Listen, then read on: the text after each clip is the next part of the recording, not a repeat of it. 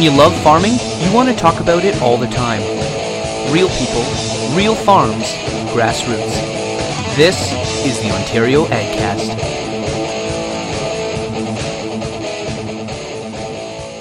Welcome to the Ontario AgCast. The Ontario AgCast is proud to be part of the Farm and Rural Ag Network. For all the best agricultural podcasts and agriculture video blogs, be sure to check out farmruralag.com.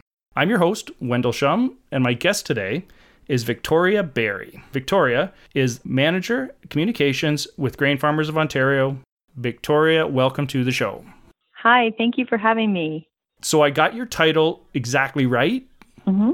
Manager Communications. You did. That's right. Okay, because I can mess that up in many different ways. Communications manager, manager of communications, all of those things. No, but I got it right. No, you got it right. All right. So, Victoria, you've been with Grain Farmers of Ontario for a little less than a year now. That's right. Yeah, I started in January of this year. And I understand this is your first foray into agriculture. Yeah, it really is. I have no background professionally in agriculture and I don't even have family background in agriculture, to be honest. So everything has been completely new. Well, you're one of my favorite people to talk to. Someone who was not in agriculture and then made the choice to get into it. Yeah, that's right. I basically, when I saw that Grain Farmers of Ontario was looking for a communications manager, and I love communications first and foremost, kind of have always loved, storytelling and all of that stuff. And so I started digging into agriculture and specifically grain farming in Ontario. And it was really intriguing as an industry. There's obviously a lot of bumps in the road, but there's a lot of passion around the industry and a lot of great people working in it, connected to it, that are, our farmer members. The board is a really strong board. And so I was really, really intrigued to take the leap into agriculture. Well, yeah, sure. I mean, you have to say that now because you work in agriculture. How much of a city girl are you? Well, I did grow up sort of rural on the outskirts of Whitby, Ontario, so in the eastern Ontario. So you grew up in a suburb of Whitby, which is a suburb of Toronto. That's right, yeah. Okay. There were cows in a field close to my house, but we certainly didn't go and visit them very often. And I spent as much time as I could going into Toronto to visit my family there, and went to school in Toronto and lived there for a while, and then moved to Guelph, and have always sort of lived within that kind of size, Guelph, Whitby, those type of size. Right, and there's lots of reasons to move to Guelph that have nothing to do with agriculture. That's right, including that my husband went to university here. Oh, well, he's a University of Guelph graduate. Okay. That's right. But he's not involved in agriculture either. Not at all. No. Nope. So you can also go to the University of Guelph for something other than agriculture. Yeah. That's right. People will go to the University of Guelph and not be an Aggie. Right. Guelph is a great location for us because we were commuting into Toronto for our jobs for a while, and then I started commuting to Waterloo because I worked in tech for a long time. Tell me about commuting to Toronto, though. Because I really want to get, what are you possibly thinking when you decide to do that 401 commute every day? It was terrible. It was terrible even then. And that was 17 years ago, and it was terrible even then. We listened to a lot of, books, audiobooks and things driving in, and spent, a lot of time looking at brake lights. So you and your husband both commuted into Toronto? Yes, he worked near the airport, and I would drop him off, and I'd keep going to McCowan, where Computer World Canada and Network World Canada, which were tech magazines, were published, and that's where I worked. Okay, so explain to people that aren't from this area, that don't understand the sort of Waterloo, Toronto commute, why any person in their right mind might choose to do that. I think you have to really like your job, and I did. I did really like my job. But you could live in Toronto too. Well, you could live in Toronto, but it was really hard to own a house in Toronto, and I really wanted to own a house. So everything within an hour and a half of Toronto, the housing market has really spiked because people are coming out of Toronto and they're moving into the small towns and communities in southwestern Ontario, and they're doing that crazy commute. Well, yeah, and I think two things would be it's cost prohibitive for a young anyone starting out to buy in Toronto, anything, if they want four walls of their own. And then I think, if you're starting a family too, you take a look at all of the different school systems and all of the different things viable. And if you're already commuting in, then you might start looking for work kind of closer to home base. And I think it's interesting in agriculture, and you've probably picked up on this already. I mean, in agriculture, we sometimes lament the fact that people from the cities can't understand what life on a farm is or what it's like living in rural communities. And at the same time, I think there's just as big a gap there when I try and understand someone that does that commute into Toronto, what would drive them and what would make them choose to do that every day. You're right. I think that it's been really interesting seeing, the disconnects both ways coming into the agriculture world.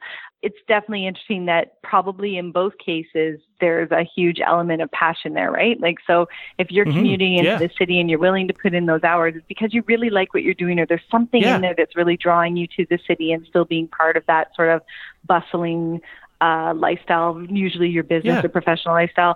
And if you're working in agriculture, there's something that you love about it that's drawing you to that, and it's this labor of love, and it has to be to keep at it, right? So it's interesting to me to think on it in those terms. That commute is a sacrifice, just like a lot of farmers make sacrifices to do what they love. That commute is a sacrifice to keep doing what you're really passionate about. Yeah, definitely. And even when you look at Guelph to Waterloo, that was still a 45-minute commute. Yeah. It's still worth it, though, if you really like what you're doing. Right, yeah. I hadn't really stopped to think about it in that perspective. I guess my whole attitude towards people that do that commute is they must be out of their minds. There might be a little bit of that, too. Yeah, maybe. All right, so you had some interesting jobs then, working in communications. Tell me about a couple of the things that you did before you came to Grain Farmers of Ontario. I spent about a decade at BlackBerry doing communications in various roles there. So I did, public relations and media relations for a lot of my time there, but working with different groups like the enterprise backend server group, the actual phones and general public, and then the application developer space, and then even BBM, BlackBerry Messenger, which was really popular at one point as a messaging tool, working with that team on their PR, and then going into marketing on the developer side, but always with writing, messaging, doing social media work, and those kind of things always at the core of what I was doing. And it was really interesting. I came in at kind of the upswing where there were 2,500 employees when I started, and it went up to about 17,000. And then when I left, I think they were probably at about 10,000. And then a lot less after that. Yes, a lot less after that. Yeah, it's true. I have a very special kind of love-hate, mostly hate relationship with BlackBerry at this point, because I didn't buy BlackBerry stock when it was at 140 because I thought, well, that's crazy. So I waited till it came down to about 60 or 80, and then I bought a bunch of it. And then when it went down to 12 or something like that. I couldn't even tell you right now where it's at. I never look.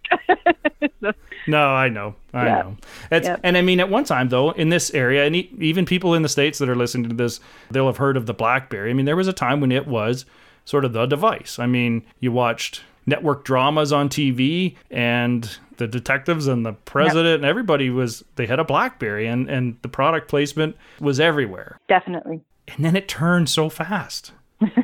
It really did. I think the iPhone launched in 2007, and you can sort of draw the line right to that point, and then you can draw the line starting to go down after, right around, I would say 2008 was the real tipping point when Apple launched the actual App Store, and that changed the game entirely. And it was really, as disheartening as it was for people I knew who were negatively impacted, it was also really interesting to watch the industry and what was happening.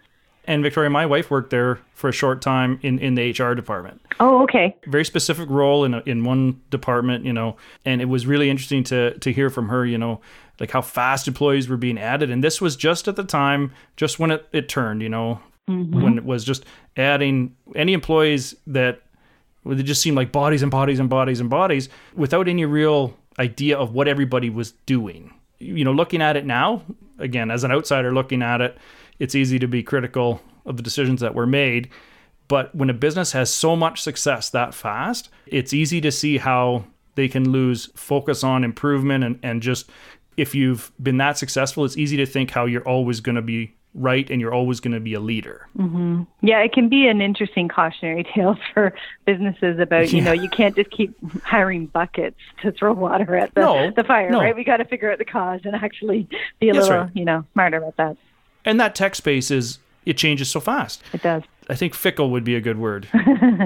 But also like a huge personal connection for people. So as they started flipping over, they made these personal connections to other devices and other platforms. And, they were making, this is a life choice, right? And then people were connecting to it.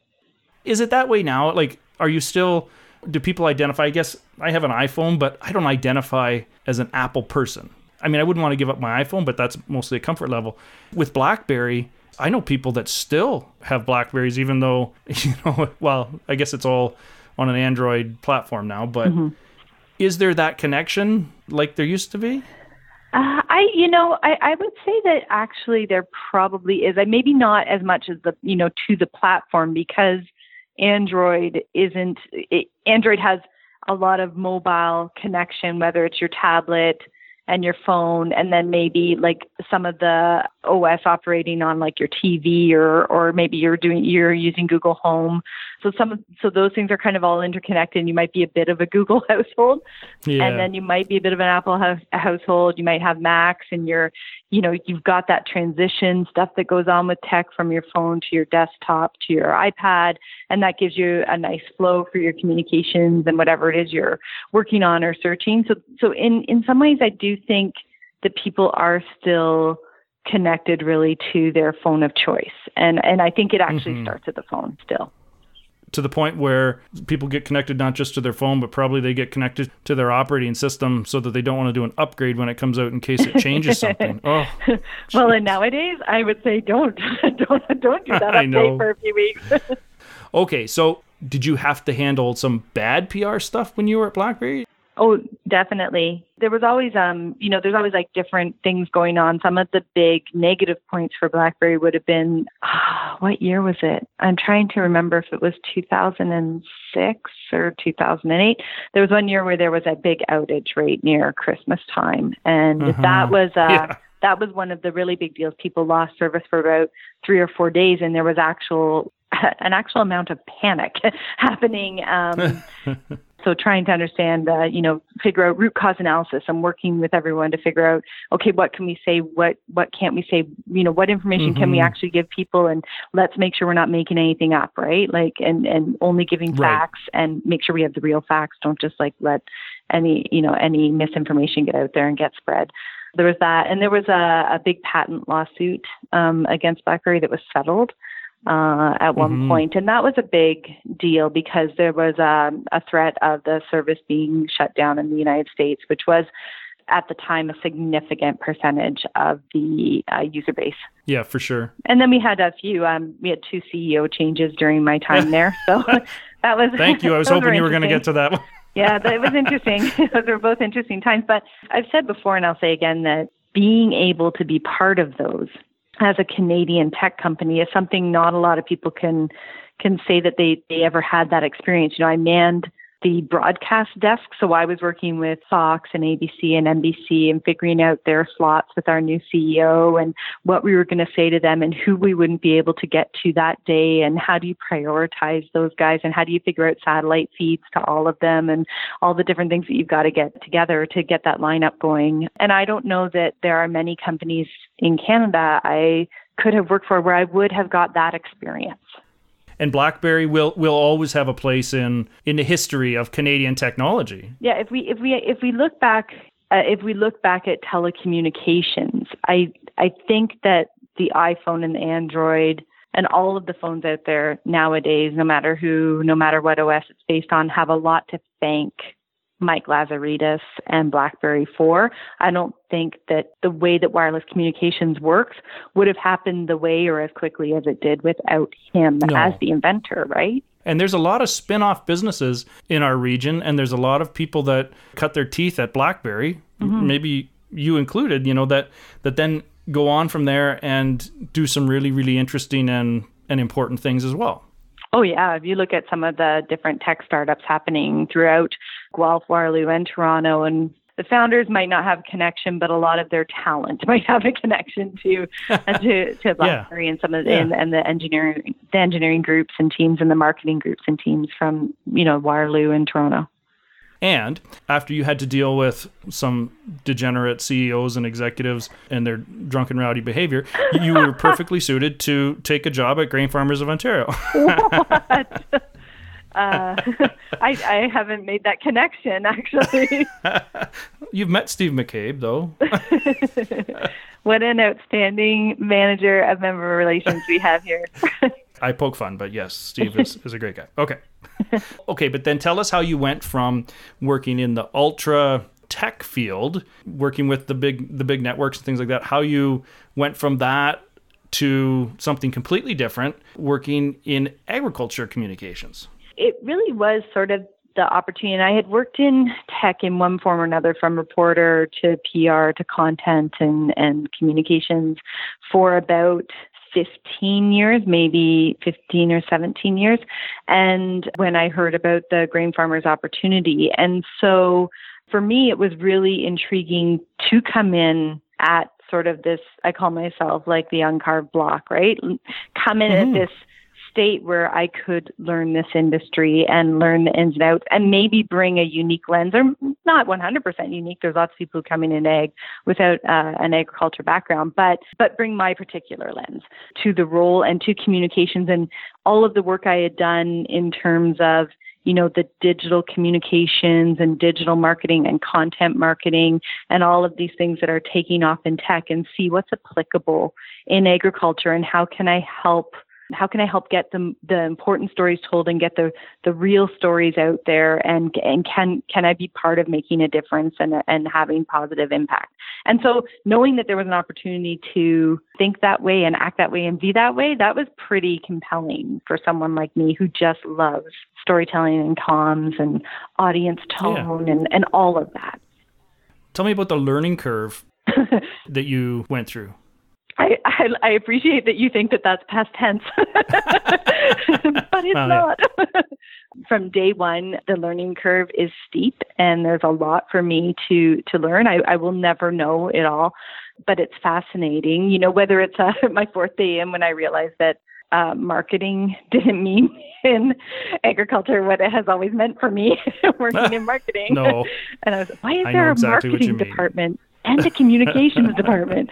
And having to find that out, AI doesn't mean artificial intelligence. No, IP doesn't mean intellectual property.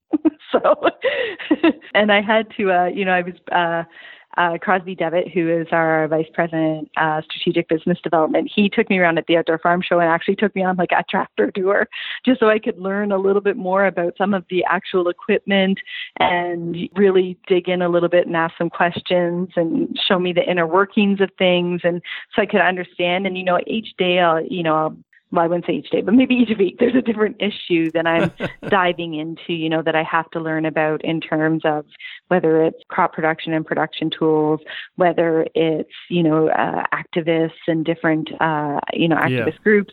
And then there's just the terminology and understanding the seasons. I'd be like, we need a farmer member to speak at this thing. And everyone looked at me and they're like, not this week, it's harvest. I was like, right, my bad. They're a little tied up. We'll find someone else. Was there anything that you were particularly surprised to learn? I think I was surprised to understand a few things. One, how utterly politically savvy everyone is compared to me. Like our members, our board of directors, like they know the ins and outs of regulations, and just they understand the political landscape in a way that I had never appreciated before. And so learning that has been really eye-opening to me. And we have a really great head of government relations here, and she's been really great at helping kind of coach me through and help me understand it. The industry is much more complex. People from the outside looking in might be inclined to kind of be dismissive of agriculture sometimes as some sort of simplistic industry because it's farming and it's seen as simple and the land, and they could not be more wrong, right? So that's one of the things, learning is, what a science and an art agriculture is and how deep it goes, and how, like I said, like all the issues that I'm trying to read up on and become informed on, they're not little, they're complex. I think I was really surprised by how many agriculture groups and organizations there are in the industry. There's a lot, right? There's a lot of acronyms and there's a lot of people working really hard to do good for ag. I think that from the outside looking in, there were some disconnects there, and it's great to see the industry coming more and more together and working more collaboratively. I'm a big proponent of that. And so seeing that and being involved where I can is a great opportunity. Yeah, and you said that people had this simplistic view of agriculture or maybe even nostalgic view. And to a large extent, that's because that's the way we've presented it to them. Would you say that's fair? Yeah, for the most part, I think that there's a lot of innovation and depth. You're right, in agriculture that maybe isn't presented to the public that way. And when we talk about, the general public being disconnected from the farm, maybe we need to show them how innovative farming is and the care that has been taken to modernize farms and to make sure that we're using the best methods and we're using the best data, we're making really good decisions. And this is how that then impacts the table at home, as we're feeding our kids. Yeah, I think that there maybe has been a sort of, it's not a facade, but there has been sort of this way of looking at farming and farming presenting itself as, I think you said nostalgic, and that's probably the perfect word. So in your day-to-day work now, are you mostly communicating or designing communications to farmer members, or is it more consumer-facing? So my experience lends itself to consumer-facing for sure. Right. And the area that I have the most to learn in is probably the farmer member-facing communications. But we have some great channels for that, because we have the Ontario Grain Farmer magazine for our members. We have our Grain Talk newsletter, Grain Talk podcast, and our webinar series, and a lot of these other things that we're putting together to make sure that our farmer members have the information they need. We're starting to look at ways to use email more and more. But I would say that my particular background is probably more relevant for the consumer communications at this point. So tell us a few of the things that Grain Farmers of Ontario is got on the go right now. Sure. So we actually we're just ramping up our sponsorship of the Ottawa Senators. This is the first time that we've sponsored them. We have traditionally sponsored the Hamilton Ticats, who we're just finishing up the season with. And we also, the last couple of years, did sponsor the Ontario Hockey League, and we switched that for the Senators, looking at the NHL area and specific to Eastern Ontario, what types of programs we can run with them to be in front of the community in Ottawa and surrounding area, to leverage their social network and engage with them and build that community that way. They've been great to work with, actually. They have a lot of great ideas, and they're open to a lot of different suggestions, whether it's, if we're shooting little social media trivia campaigns. We also provide some B-roll, different video that we've done, like little clips of video that they can put in front of their own videos on their site as like a pre-roll ad. They're open to that. We wanted to do, different, health tips and tricks that as part of our Train with Grains campaign. And Train with Grains, okay. Yeah, Train with Grains. I think it's been running for a couple of years now. It certainly predates me, but it's basically, we have about different things we've run under that. Like we've got Train with Grains tips every Tuesday on social. We have, we're going to be starting in January, Ask an Athlete, talking about how they train with grains to different athletes across Ontario. We've done work with the Ontario University Athletics Organization. We ran a contest last year for student athletes where they could win some scholarship money. Cool. Okay. This is a slightly delicate question. How much of your job is spent trying to convince people that carbs are not evil? I think as much as you can, just focus on the fact that grains are healthy and delicious and wonderful, and not, there are some people I'm never going to convince that carbs aren't evil, but there are other ways that we, just staying focused on the positives around grains and around the health benefits, making sure that we're choosing to work with the right groups, like I said, whether it's university athletes. So we have a working relationship with Krista Duchesne, who's a Canadian marathon Olympian, and work with her, work with different dietitians and nutritionists to put out information around healthy grains and the benefits of them. And I think more focus on that. And then we're going to be focusing a little bit more on how we can tie a lot of these campaigns into being really smart on digital in terms of ad spend and SEO, like search engine optimization spend, and the search engine marketing that you would then tie into that. And how can we make sure that if someone's typing in, our grain's bad for me, that maybe our results are coming up a little bit higher, and making sure that they're getting some of that good, smart information as they're making their decisions and informing themselves. That's something that we're just kind of dipping our toes in the pool in a more aggressive way on that. And so that would be over the next few months that will ramp up. Yeah. And we have a few other things coming. We have other ideas, things we want to try and do for that sort of grain education and some media programs and things like that. It should be a really interesting start to 2019. And then you have a women's only symposium coming up here in November. That's right. And not everybody agrees with having separate events just for women. I think in this case, what we're really trying to do is we want to provide an opportunity for networking and education for our female farmer members, and really show them the benefit of getting involved on a leadership side in an organization like Grain Farmers of Ontario or some of the other commodity and industry groups that they might be affiliated with through their business. And so this is a great way for us to just ensure that they know about the opportunities that are open for them for leadership if it's not something that they've thought of before, because maybe it has been traditionally pretty male dominated. And so maybe we make a special effort to say, you are also incredibly valued, and we want to see you be part of this. You're part of the future, and we want you to feel like you should be part of that future. Yeah, reaching out to all the members. There's lots of opportunities for all of our members to come and be part of, our district meetings, program called Grains and Actions that's focused on young farmers and youth who want to get involved. And again, it's basically saying here, there are leadership opportunities, and we're engaged and we're enthusiastic about you being part of it. We want you to be engaged and enthusiastic about being part of it. Here's how you can get involved. Well, that's awesome, Victoria. And we've been involved in Grains in Action. We've worked with grain farmers on different things, and it is a strong producer organization, and I think that you guys do some awesome things. I do want to ask about a couple of other things not related to Grain Farmers of Ontario. Ready? Okay. What's your favorite comic book? What's my favorite comic book? Happen to be a really big comic book nerd. So I heard that about you, yeah. I love Lumberjanes, which is a comic book series about, it's basically like Girl Guides with some supernatural stuff thrown in. There's a really good comic called Lazarus, which is an excellent, it's a bit of an adult comic, but it's a really good one. But I also really love, I have a 15-year-old daughter, and so we'll all read Ms. Marvel together. There's a new Ms. Marvel out.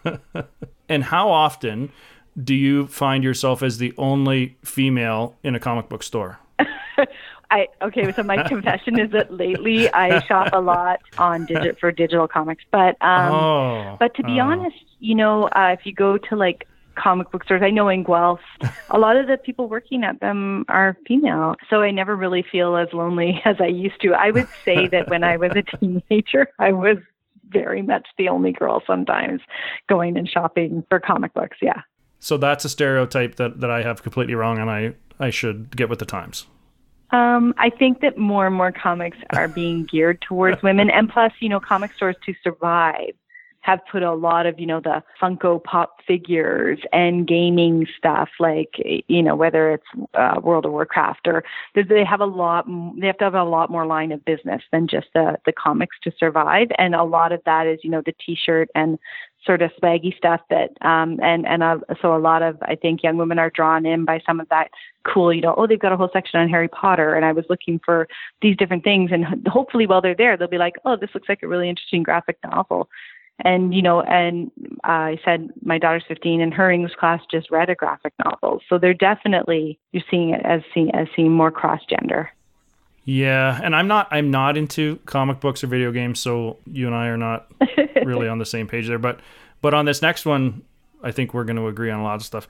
You're a Disney World fanatic. I am a Disney World fanatic. And how many times have you been to Disney World? I've been to Disney World 14 times. Oh. oh, okay. Well, you have beat me then.